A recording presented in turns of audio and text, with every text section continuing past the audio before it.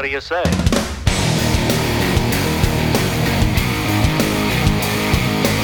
Hi everyone and welcome to Conversations with Bacon. This is the second episode and I really appreciate you being here. I know this is a brand new podcast and you're giving it a shot and that's always a good thing. Before we get on to the podcast today, I want to go through a little bit of housekeeping. First of all, thanks for all the great feedback. I got some fantastic emails with people suggesting guests and some feedback about how I can improve the podcast, and that's great. Keep it coming. You can send that over to conversations@johnobacon.com.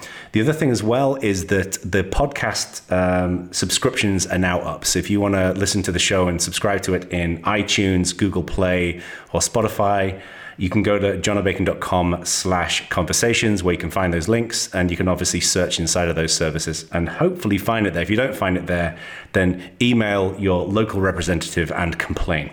Anyway, I'm really thrilled to have on the podcast today, I think, a friend of everybody, Kate Drain. How are you doing, Kate? I'm doing awesome. How are you, John? Good. So we first met when I was working at Canonical and we launched the Ubuntu Edge. And I want to go through the rap sheet with your experience, but then kind of dig into a little bit how you started in this, because there's a theme through this. So you were at Indiegogo. You came in as the engagement lead for small business and community, and then you were kind of the head honcho, at least in my mind, for hardware-related projects. Design and tech categories. And then you were senior director of outreach for design, tech, and hardware. We worked together on a couple of campaigns, which we'll get into in a little bit. And now you're at Techstars, and you are senior network engagement manager. And the one thread that I've noticed through this is all about innovation and letting all, ships float, essentially. And crowdfunding is obviously one piece of that, but with Techstars, for those people who are unfamiliar with this is a seed accelerator. Is that Boulder? Is that right? We have 45 programs worldwide. Oh, wow. Okay. But it is based in Boulder, correct? Out of everywhere then. Okay. With a combined market cap of $18.2 billion. That's a lot of billions, which we like. We like lots of billions.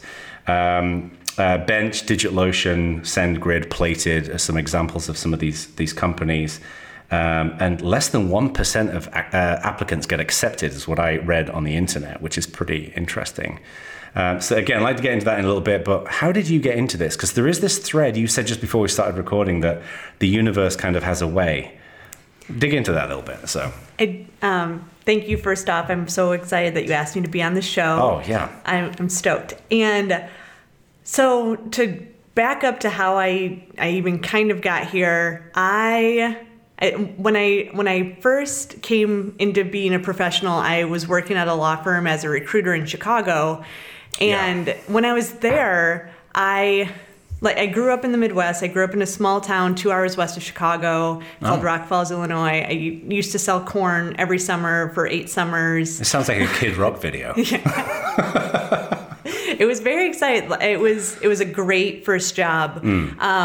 And when I got to Foley and Lardner, which was the firm I was working at as a recruiter, I knew that I always wanted to make things work. I would consider myself an entrepreneur at that point. I started our recycling program with the company, and but I didn't know how to actually start a business. It was something that was very overwhelming. I knew I had a desire to do it, but I just was too scared to do it. Right. And in the fall of 2008, I went to a grad school fair because, again, I was like, I want to learn more about business. I was interested in it. I went to this grad school fair to meet a friend, and she wasn't ready yet, and so I have this pull towards people who are sitting by themselves. I just can't stand to see people sitting by themselves. I know, you kind of feel bad, don't you?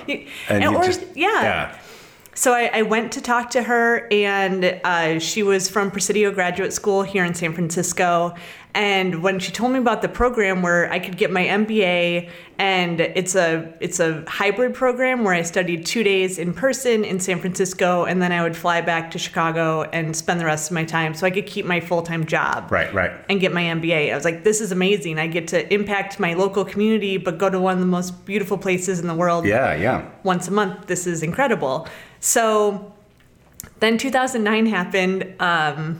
That we weren't recruiting lawyers because the market crashed. So what happens to a recruiter in that case? We get laid off. But luckily I had grad school, and so I ended up taking my severance, moving to San Francisco.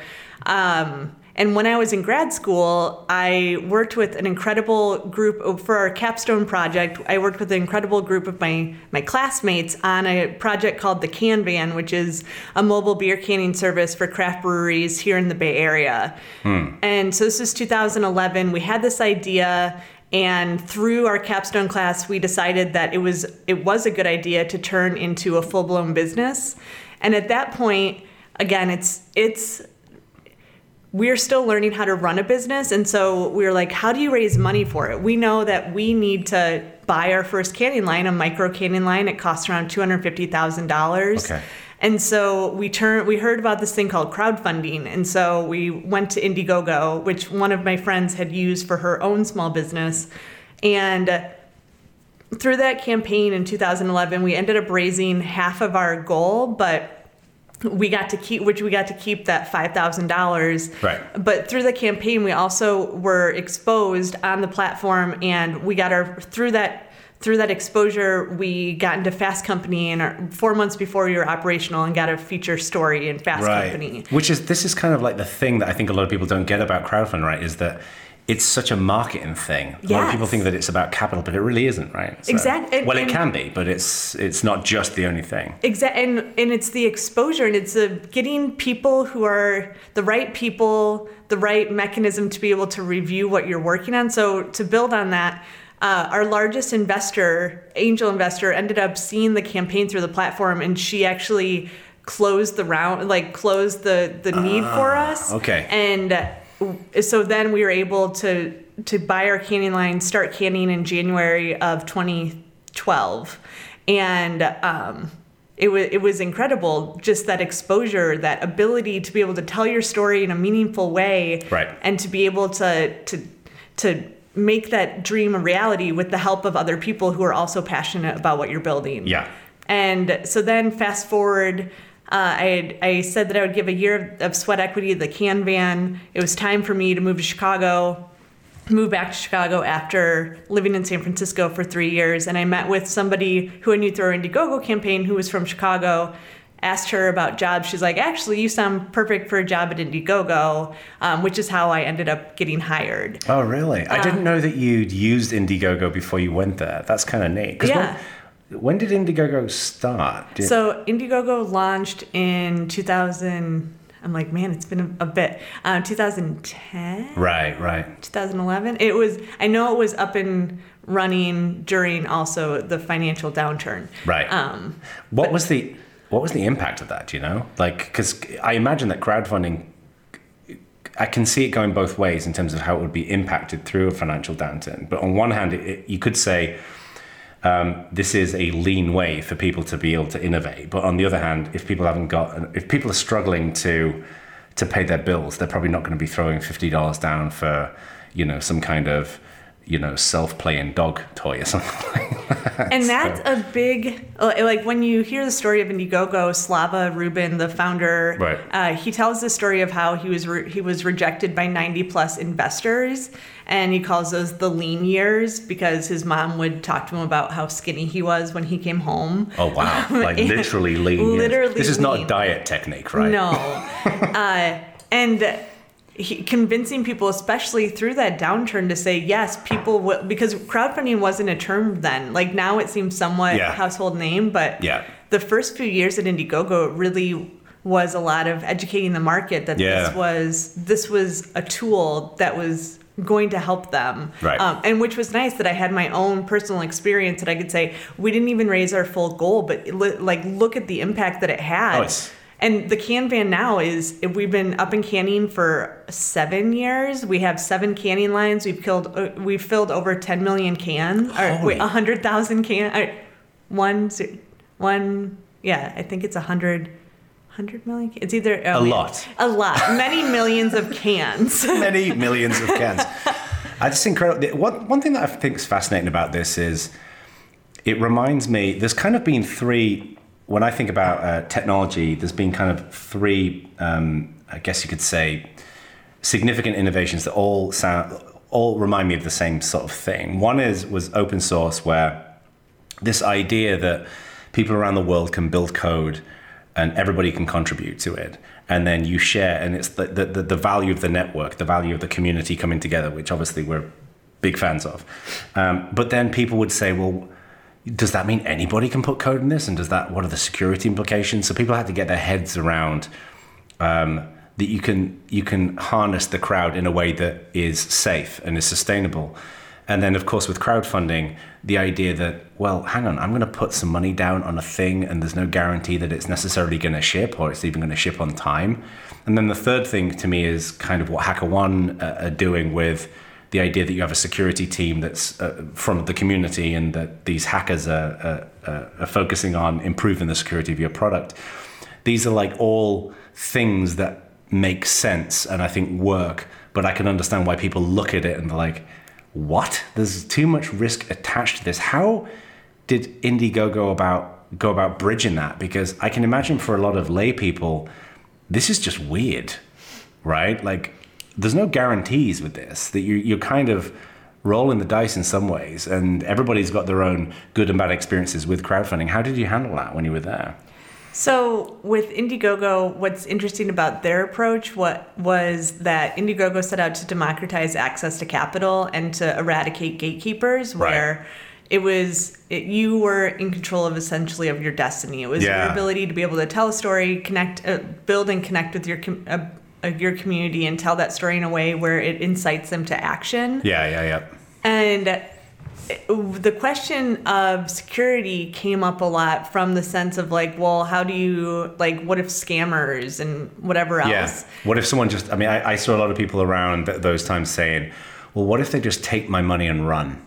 Was the fear, right? Right. And there was a few studies done. It was mostly it started in Australia about the amount of quote unquote fraud. So fraud being that somebody takes your money and they're just going to like run away with it was less than 1%. Right. And it's because for crowdfunding, in order to really get the ball rolling and be able to be successful, you have to raise at least 30% of your goal in the first 48 hours. And typically those first funders are going to be like your mom or your best friend or somebody who's been with you on that entrepreneurial journey. Yeah. And so there's a certain amount of social capital that you're lending to anything that you're putting out there. And because of that, you're like, well, are you going to screw over your mom? Like, no, you're going to have to go home to Thanksgiving and they're going to ask you, hey, whatever happened to my $100? Or I never thought about that. That's a good point, because I guess if you literally are in the business of scamming and you put your campaign on there and you don't bring in your friends and your mom and whatever else because you don't want to screw them over, it probably won't succeed anyway, right? So there's a certain amount of the problem solves itself to a degree, right? Unless you've got a really great product that people want and you're promising it and then you don't ship on it. But probably somebody had to it's a lot of work though to do that, right? Exactly, because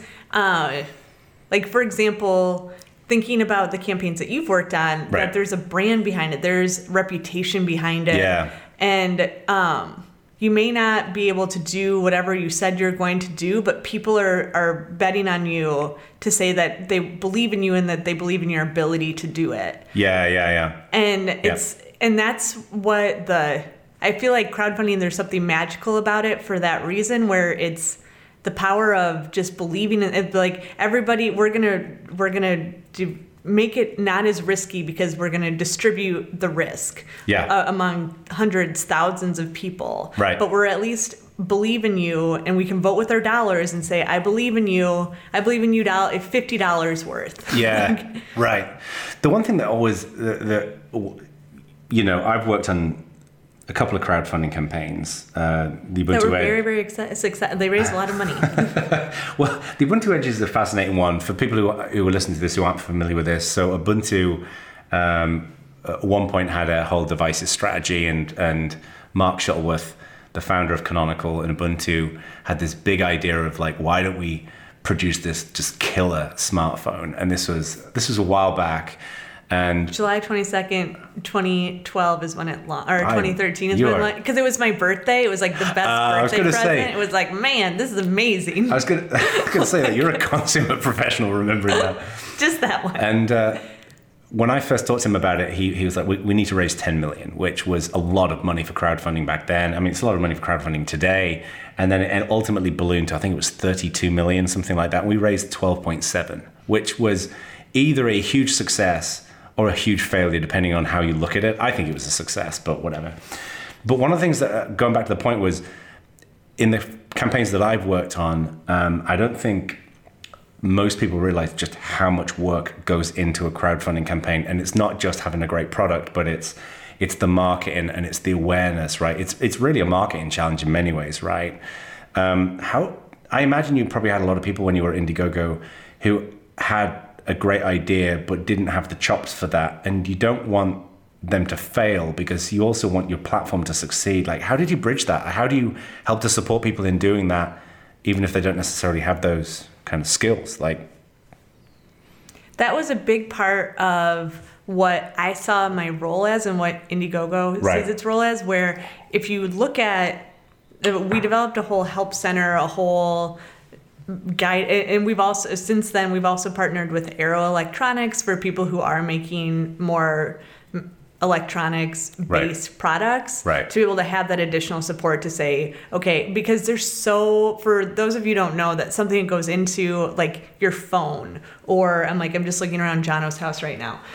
Just the number of devices, the amount of components that goes into them, and to get it at a price point that is, so if a campaign is wildly successful, then that could sometimes be the worst thing for that product, because they may be ready to, and I'm just going to make up a number, but like they may have been prepared to make 1,000 of something, but to make it on a scale where you have to make 100,000 of it is like, then you have to start thinking about, where do I make this? Like, what is my supply chain for this? It's so much different than putting something together in my basement in my free time.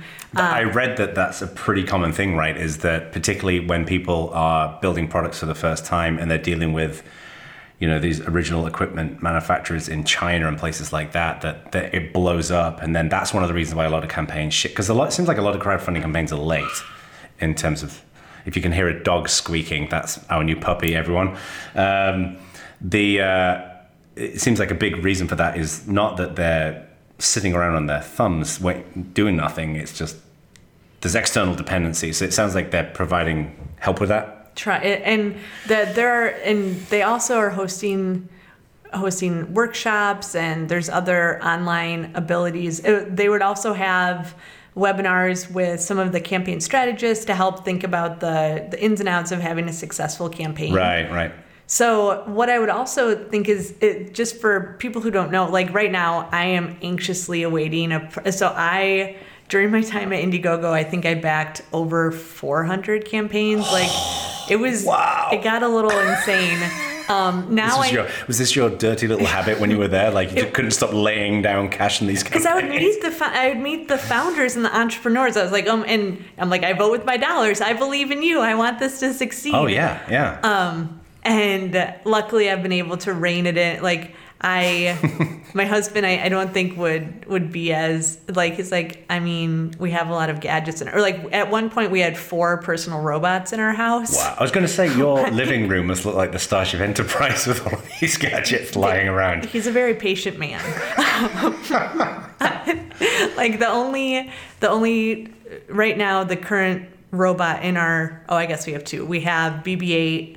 Yeah. And from Spiro, and we have Anki's Vector. Oh, yeah. So, but consumer hardware, it's tough. And that's what I think is also fascinating about crowdfunding, is that it's giving a resurgence of of more consumer hardware, where people where it's more accessible for an entrepreneur, because the democratization of components and being able to, there's so many resources out there where it's helping you to navigate, I'm just going to say, the supply chain or factories, etc.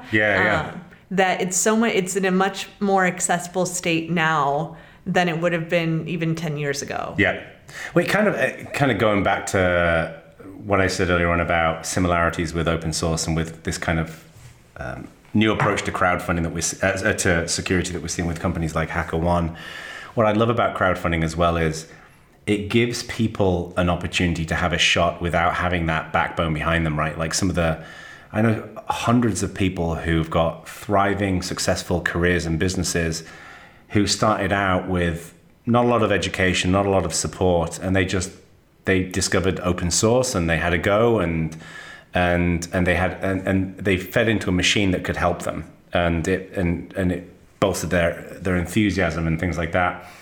So I agree with you. Like I think it's incredible, and all of these things just seem to take time for people to figure out how to do it, because it's not like this had really existed previously in history, right? This idea that you can, like democratizing funding, right? So how have you seen it change? I mean, when you look back on your time at Indiegogo now, and you look at crowdfunding today, how do you think it's changed over the years back compared to, let's say, in 2013 or 2014? Well, I think that the campaign that we ran in 2011,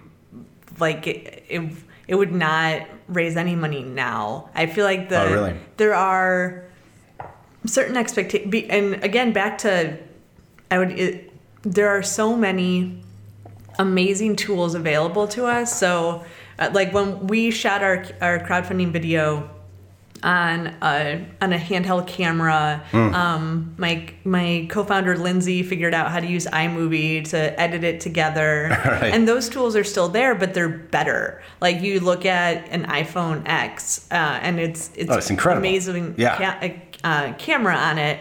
And so I just feel like the tools that are available to people are so much better. The support and the resources are so much better. And you get to look, and one thing where people really figured out of what is like that video that people make for, at least for the campaigns that are looking to make six figures, like someone probably made that video and they probably spent a lot of money on that video. It's incredible the amount. You don't really realize how much work goes into those videos and how much money goes into them. And so, but what more and more people are realizing is that is really a piece of lasting marketing collateral. Yeah. And so being able to design it in a way where it can be multifunctional as opposed to just for that 30 to 60 day period when they're running in their campaign is a lot more impactful. Yeah. No, I think it's interesting as well, because one of the things I think there's been a change of, particularly in the last 10 years in companies, I've noticed this a lot with my clients, is a realization that not everything has to be super high production values, that there's something just real and authentic about someone taking a quick video on their iPhone or publishing a little bit of content that doesn't necessarily have all of the corporate look and brand and feel and things like that. And I feel like crowdfunding is an example of that. Like some of the most successful campaigns, it seems, were kind of drawn together on the back of a napkin, but with people who had a good product and who just went for it, right? And I would even say it's that community supported level too. I feel like for small businesses, leveraging the power of crowdfunding is something powerful. Right. So the example I always use is the Good Hot Bottle Shop in Oakland, California, ran a Indiegogo campaign. It was a few years ago. I lived in Chicago at the time, and I saw the campaign though, and they were giving you the ability to put your name on the back of the stool. Oh. And if you put your name on the back of the stool, anytime you went into the Good Hot Bottle Shop, you would actually be able to kick whoever was sitting in your stool out. And they sold them for $500. And so when you look, they put that perk at $500. And so when you look at that, like for me, I was like, I have to have it. Like the ability to be able to kick somebody out of my stool, that's amazing. That is great for multiple different reasons. Exactly. And so now I see that as like if you look at it, of that community building, that ability to bring people into your store. Like I lived in Chicago. At the time I would be able to visit, but not enough to justify buying a $500 stool in Oakland. But just those bragging rights, like be able to be like, that's my stool. Right. Like if you go to, like, you should go to the Good Hot Bottle Shop and find my stool. Yeah. Like, and my name is on the floor in front of one of the refrigerators there. And what was smart about that, specifically from a crowdfunding perspective, is that the margin is so high on that. So if it's something that's going to exist anyway, like there are going to be stools around the edge of the bar. Yep. And so how can you leverage? And what I loved about that perk was that it's going to exist anyway, so why not be able to leverage that? And to create those stools, you would have, I mean, I can't speak for them of how much it actually costs, but $25 for the plaque or something. Yeah. And then the margin on it is $475 for every, and they ended up selling or offering 12 of them as perks. And so when you look at the margin for that perk alone, it's so high. And so as you're thinking about what you can offer and what opportunities you have for your small business, and I really like supporting small businesses. That's probably my favorite. Yeah, totally. Like for me, Misfit Cabaret is on Kickstarter, and they just got fully funded. I'm very proud of them. What is Misfit Cabaret? Oh, it's an amazing variety show that's in San Francisco. Oh. It's very fun, especially we love the Christmas show that they do.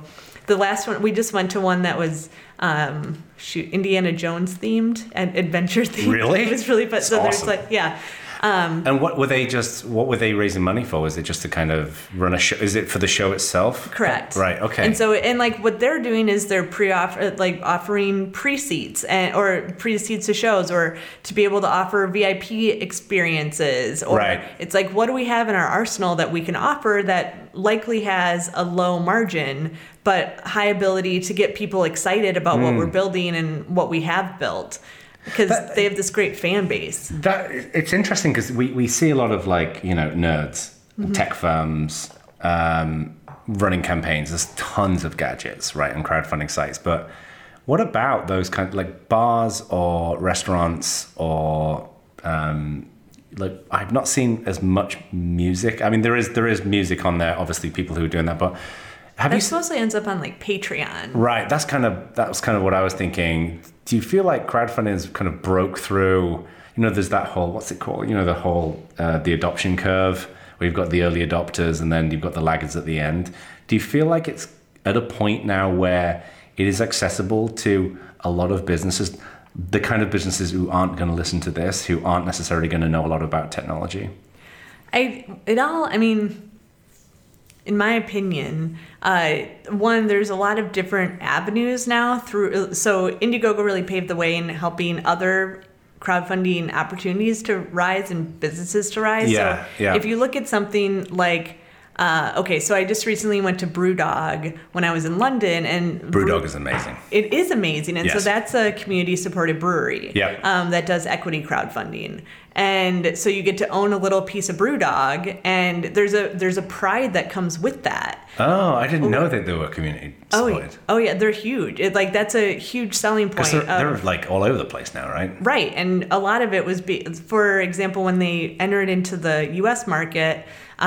They had their equity crowdfunding campaign for it. Right. I heard, and I was in Berlin when I found out about it. I was like, oh my gosh, like this is amazing. Sold. Yeah, so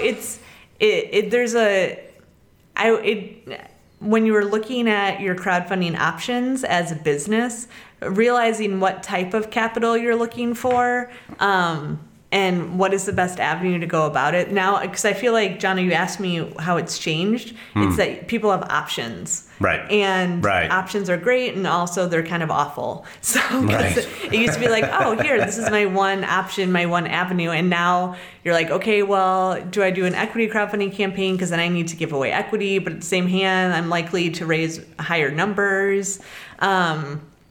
Or do I do a perk-based campaign, which is something like Indiegogo or Kickstarter, where you are offering something in exchange for a contribution? Right. Or then there's something like Patreon, where you are, and typically that is more for creative endeavors, where you can have a certain level of support every month or yearly to provide an ongoing support. It's a good point. There seems to be like a lot of options, and there is information out there for how to evaluate these options, but it's kind of disparate, right? It's not like there's at least that I'm aware of, there's no central place where you can say, okay, I am a creative person in some form. Either I want to build a device, or I want to set up a brewery, or I want to have a YouTube channel. Not just which of my options do I choose, but how do I go about doing that? Like, it kind of leads a little bit onto the Techstars side of things. How have you seen, in your mind, that kind of dividing line between the kind of grubby-faced, do-it-yourself kind of, let's go and do a crowdfunding campaign and just make this work, and then the more traditional, we want to go through the venture capital route, or want to go through a seed accelerator like Techstars, or through a Y Combinator or whatever. How have you seen that? Where do you see the dividing line there? Yeah, so with Techstars is the worldwide network that helps entrepreneurs succeed. Yeah. And for them, for Techstars, for us, it's funny. I'm like, where am I? I know. I was going to say this is going to be psychologically weird for you because you keep dividing. So for Techstars, where our mission is, and how the company was founded, was just running a business is hard, and there's a lot of things that you don't know. And our founders, David and David, when they started that was the premise that it started, where it's like, man, we've run and started a few businesses, and we've made a lot of mistakes along the way. If only we could help people to avoid those mistakes. Right. And so Techstars is broken down into a few different ways to tap into that entrepreneurial growth. Right. So one, we have startup weeks and startup weekends, where people who are more casually interested can get resources and inspiration. So do you have like other entrepreneurs speaking at those things? And correct. Like fireside chats and all that kind of stuff? And it's typically, so for a startup week, it's typically hosted by a group of volunteers that are really passionate about supporting entrepreneurship in their community. Right.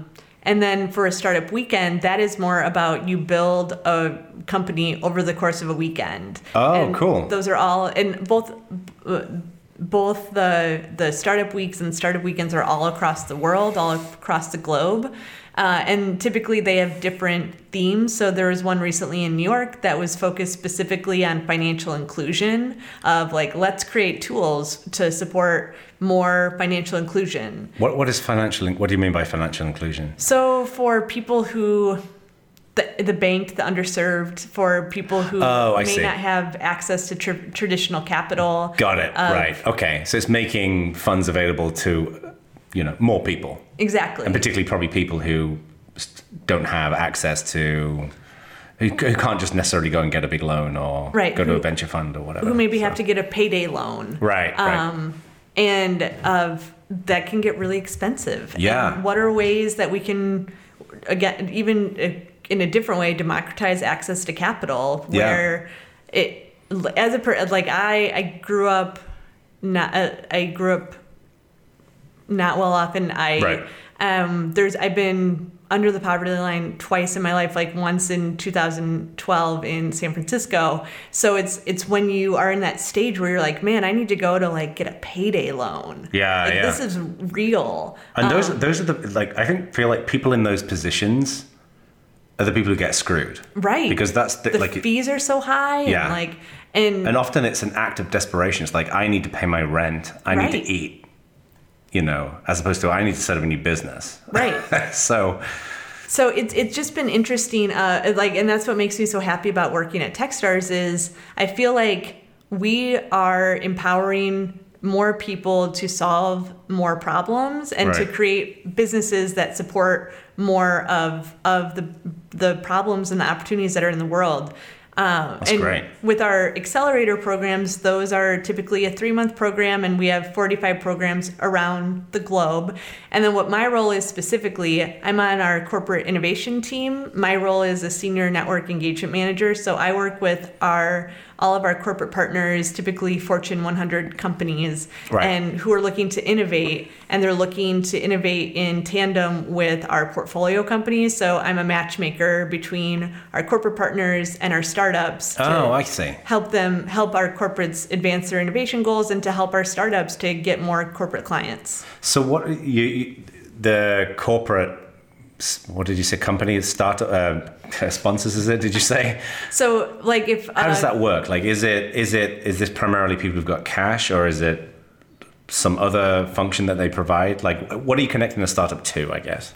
Totally. So for our corporate partners... Partners, that's the word I was looking for. Oh, I got you. So our corporate partners are looking to do things like just making up one of their business is typically it's the innovation team that we're working with, and the innovation team is working with their business units internally. So we'll just make it up. The HR team is Right. looking for a tool that will better help to look at payroll. I see. So companies may come to you and say, we're looking for these things to improve our business. And then you may have portfolio companies. And I'm like, oh, I know exactly who you should talk with. So you're a dating agency. Yeah. And the corporate partner typically is like, they're looking for deal flow in the way of either running pilots with these startups, or they're looking to invest in the startups, or they're looking to acquire the startups. Right. And so, but a lot of times, again, it keeps coming back to access and democratizing access. So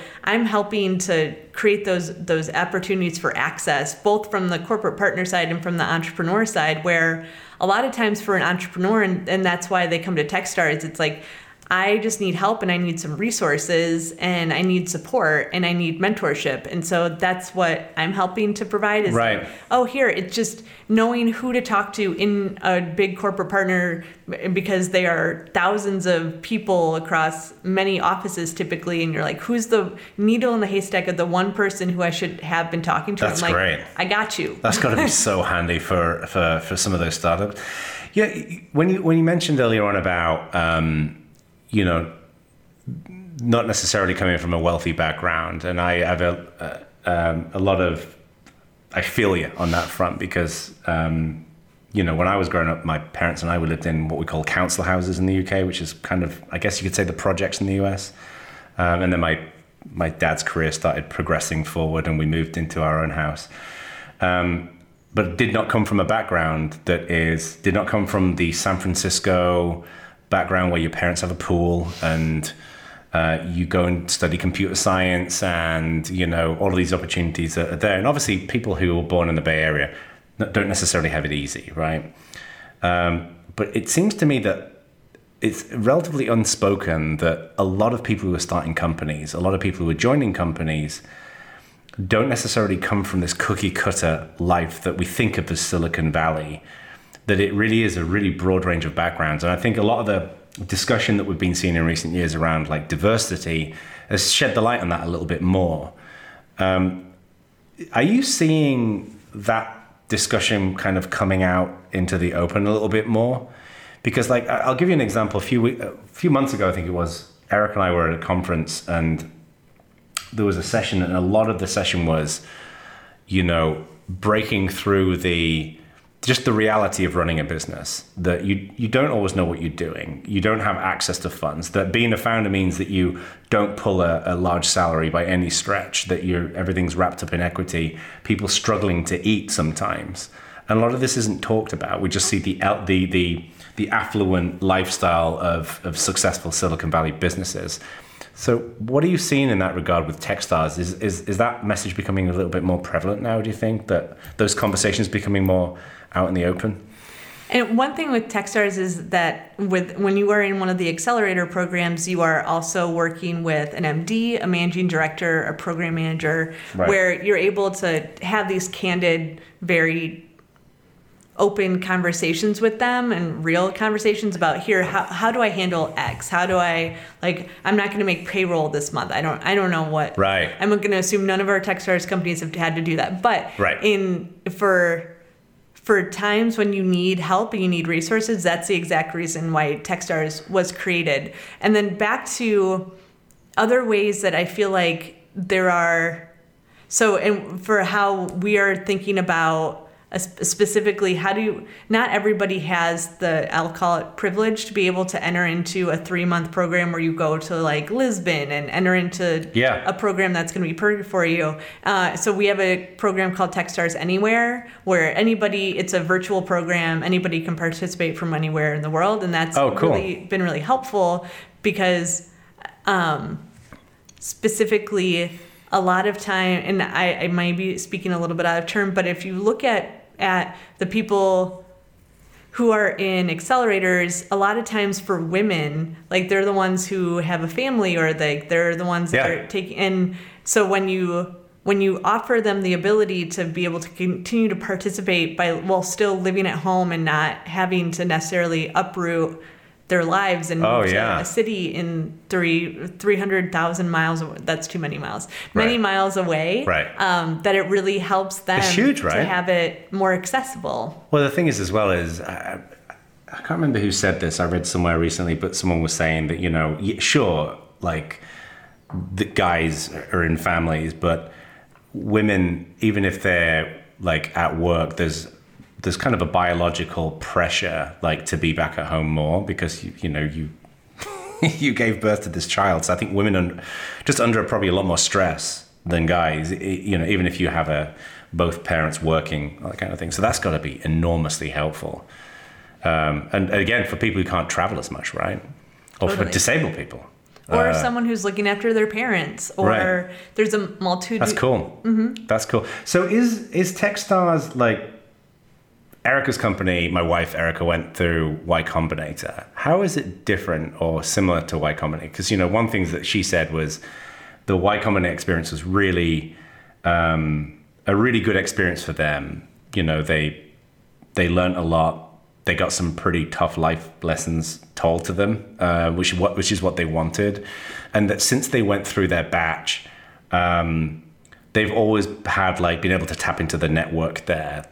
They've still got access. There's a lot of value still for them long afterwards, and they felt like the investment that you have to place in Y Combinator was more than worth it. So how is it different with Techstars that's good. I'm I don't know Y Combinator as well, but for Techstars, we also have Techstars for Life. That's one of our core tenets of Techstars. Is that once you are in, you are in. Right. And so, years later, if you have a question, being able to reach out to Techstars team members, whether that be your MD, who is the managing director for your program or more.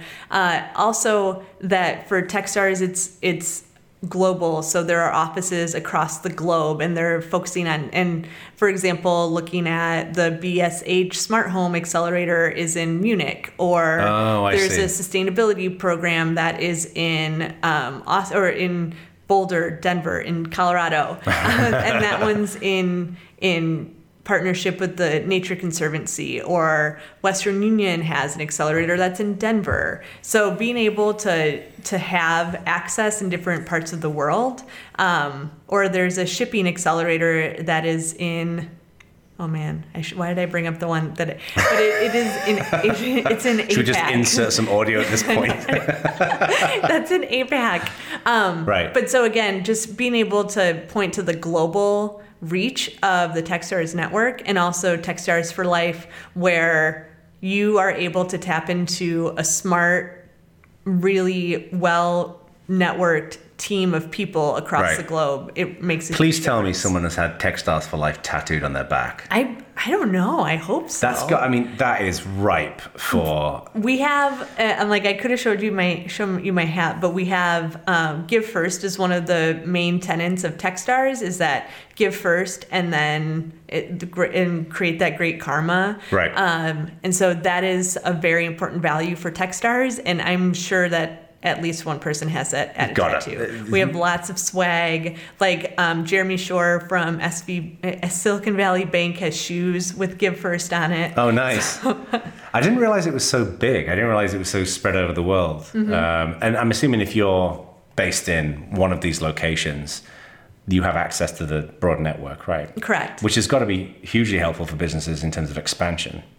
So correct. That's awesome. So what is it about this? I mean, the one thing I think is interesting about your story here is you've always, like, I think anyone listening to this, is there's a common theme of democratization of access, right? It seems like you feel like, I don't want to put words in your mouth, but you feel like people should have access to information, to capital, to be able to turn their ideas into reality. And I don't think anybody would ever disagree with that. But not everybody is willing to dedicate their career to doing that. What is it about this that you're so passionate about? What? It's access. It's democratizing access of specifically resources. I feel like, again, when I first started my career, I was I just didn't know how to get started. Yeah. I was like, I just remember being scary, so right? scared. Like, yeah. That fear of, like, oh my gosh, what, like, I was even scared to move. Right. I was like, do I move? I was living in Chicago. I'm from Western Illinois. And I was like, maybe I'll move to Madison, Wisconsin. I was like, oh my gosh, it's too scary. Yeah. But if I were to be able to tap into a network to say, oh, here, don't worry, like, this is a great moving company, or here is a great, apartment that my friend is renting out for the summer. And this is more, I feel like what social media has been able to allow us is being able to tap into professional groups and to be able to put those asks out there. But it's that art of, or the ability to have answers to questions that you don't even know where to start. Like, yeah. I remember when we were starting the Kanban, it was like, where do we even start to get this off like, we have this great idea, now what? Yeah. And we were in business school at the time. We're like, okay, so we need capital, we need legal, we need X, Y, Z. We're like, oh my gosh, it's so overwhelming. And that's why I really love something like, one, for Indiegogo, it was pretty easy to be like, okay, we need to put together a story. Right. And then we need to be able to tell that story. And then we're already going to be connecting with potential clients. Yeah. Because potential clients would be the ones that would be most interested in this coming to life. So it's like, oh, hey, like, I'm just going to use it as an example, the Craft Brewers Association. Hey, Craft Brewers Association, have you seen our campaign? And then it's getting the right people talking about you at the right time. Yeah. And it's be able to create that buzz and to leverage it more as, again, a piece of lasting marketing collateral rather than something that is for that 30 to 60 day period. And then for something like Techstars, it's that it is so scary to get started, and it's so scary to grow also. Right. Because then you're like, the little problems you had when you started, like, which were huge, of I took a year of sweat equity. I ended up, below the poverty line in San Francisco, having to go to Healthy SF and they told me, congratulations, you're below the poverty line, so your healthcare is free. And I was like, I have an MBA and 4 jobs. That's crazy. Was one of the worst moments of my life. It's just so crazy, like, that we can be in that position. I mean, that's a whole separate thing, isn't it, about San Francisco But it would be because it's that, as you were mentioning before, that struggle of, like, if you don't have wealthy parents, if you don't have, if you don't have a net, how do you take the leap? And the thing is, as well, is every decision you make is enormously consequential, right? If you've got 3 pieces you can move forward in terms of decisions, every piece has got to make it.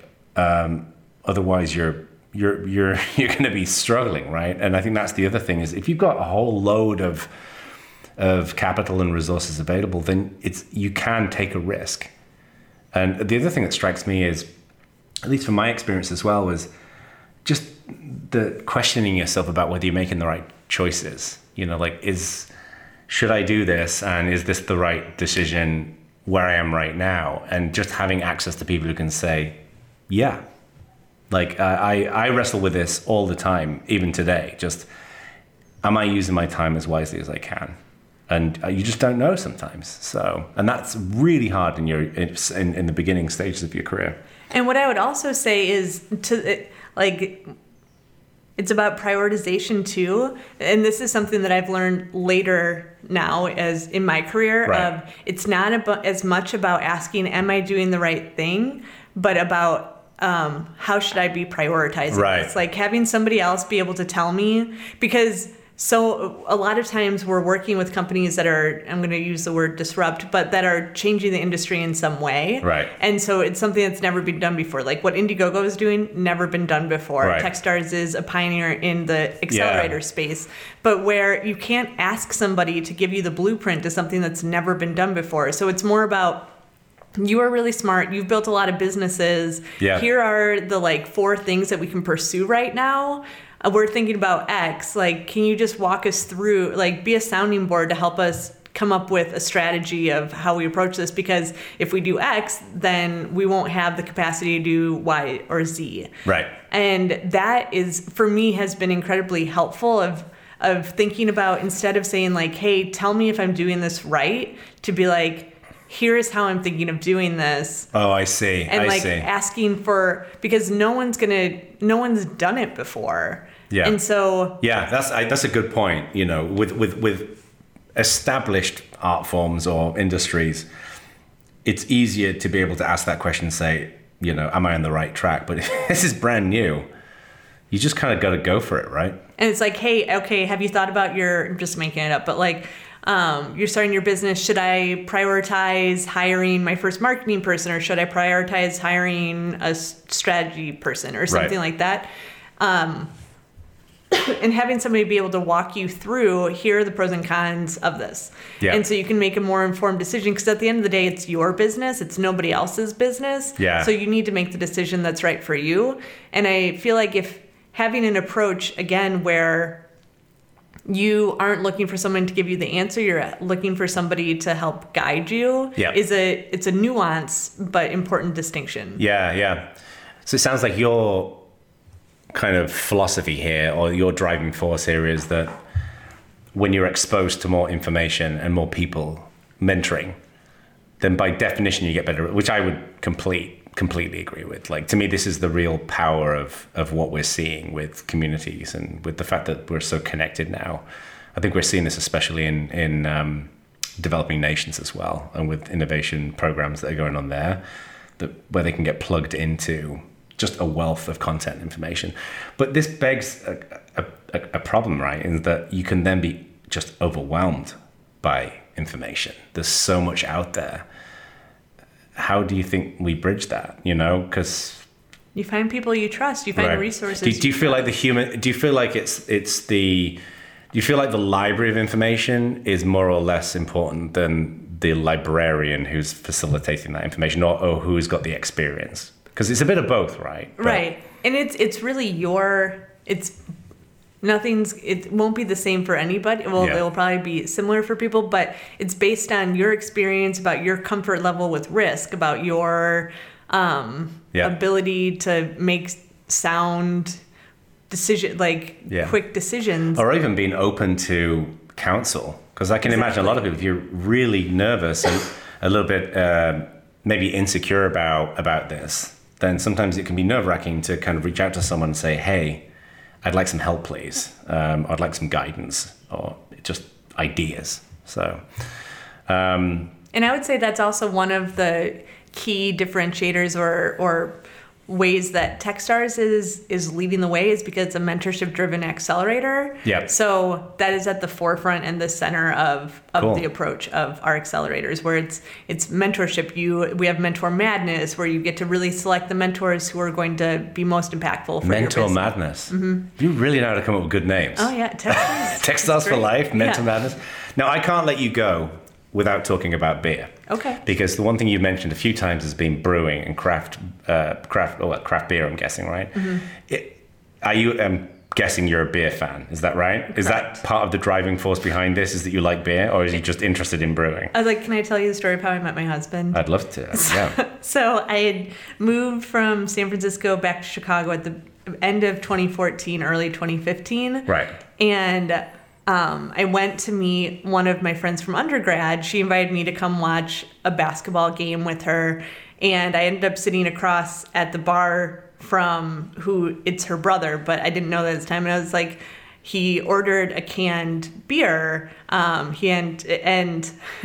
was like, why did you order a canned beer? That's so weird. Right. He's like, oh, cans are so much better for beer for XYZ reason, because they don't let light in because of. And I was like, are you messing with me right now? He's like, why would I be messing with you? I was like, do you know I own a mobile beer canning service? He's like, no, that's awesome. No, let's get married. Yeah, basically. So then, and now we're married.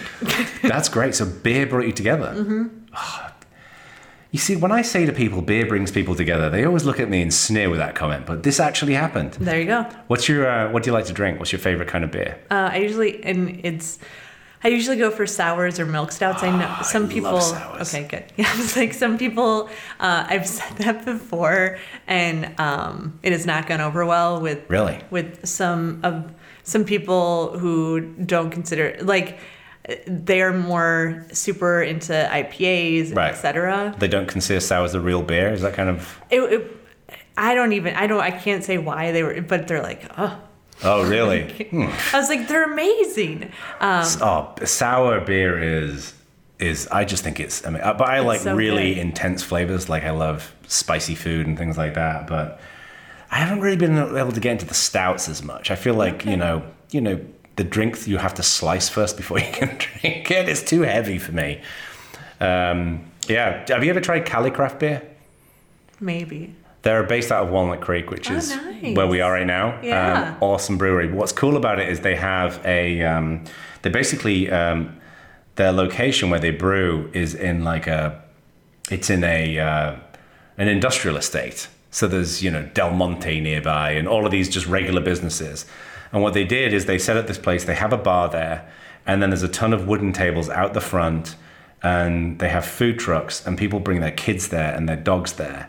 And it's awesome. And I've been noticing more and more of these like little breweries popping up where you just kind of go down with your family and hang out. And if it's sunny outside, it's fantastic.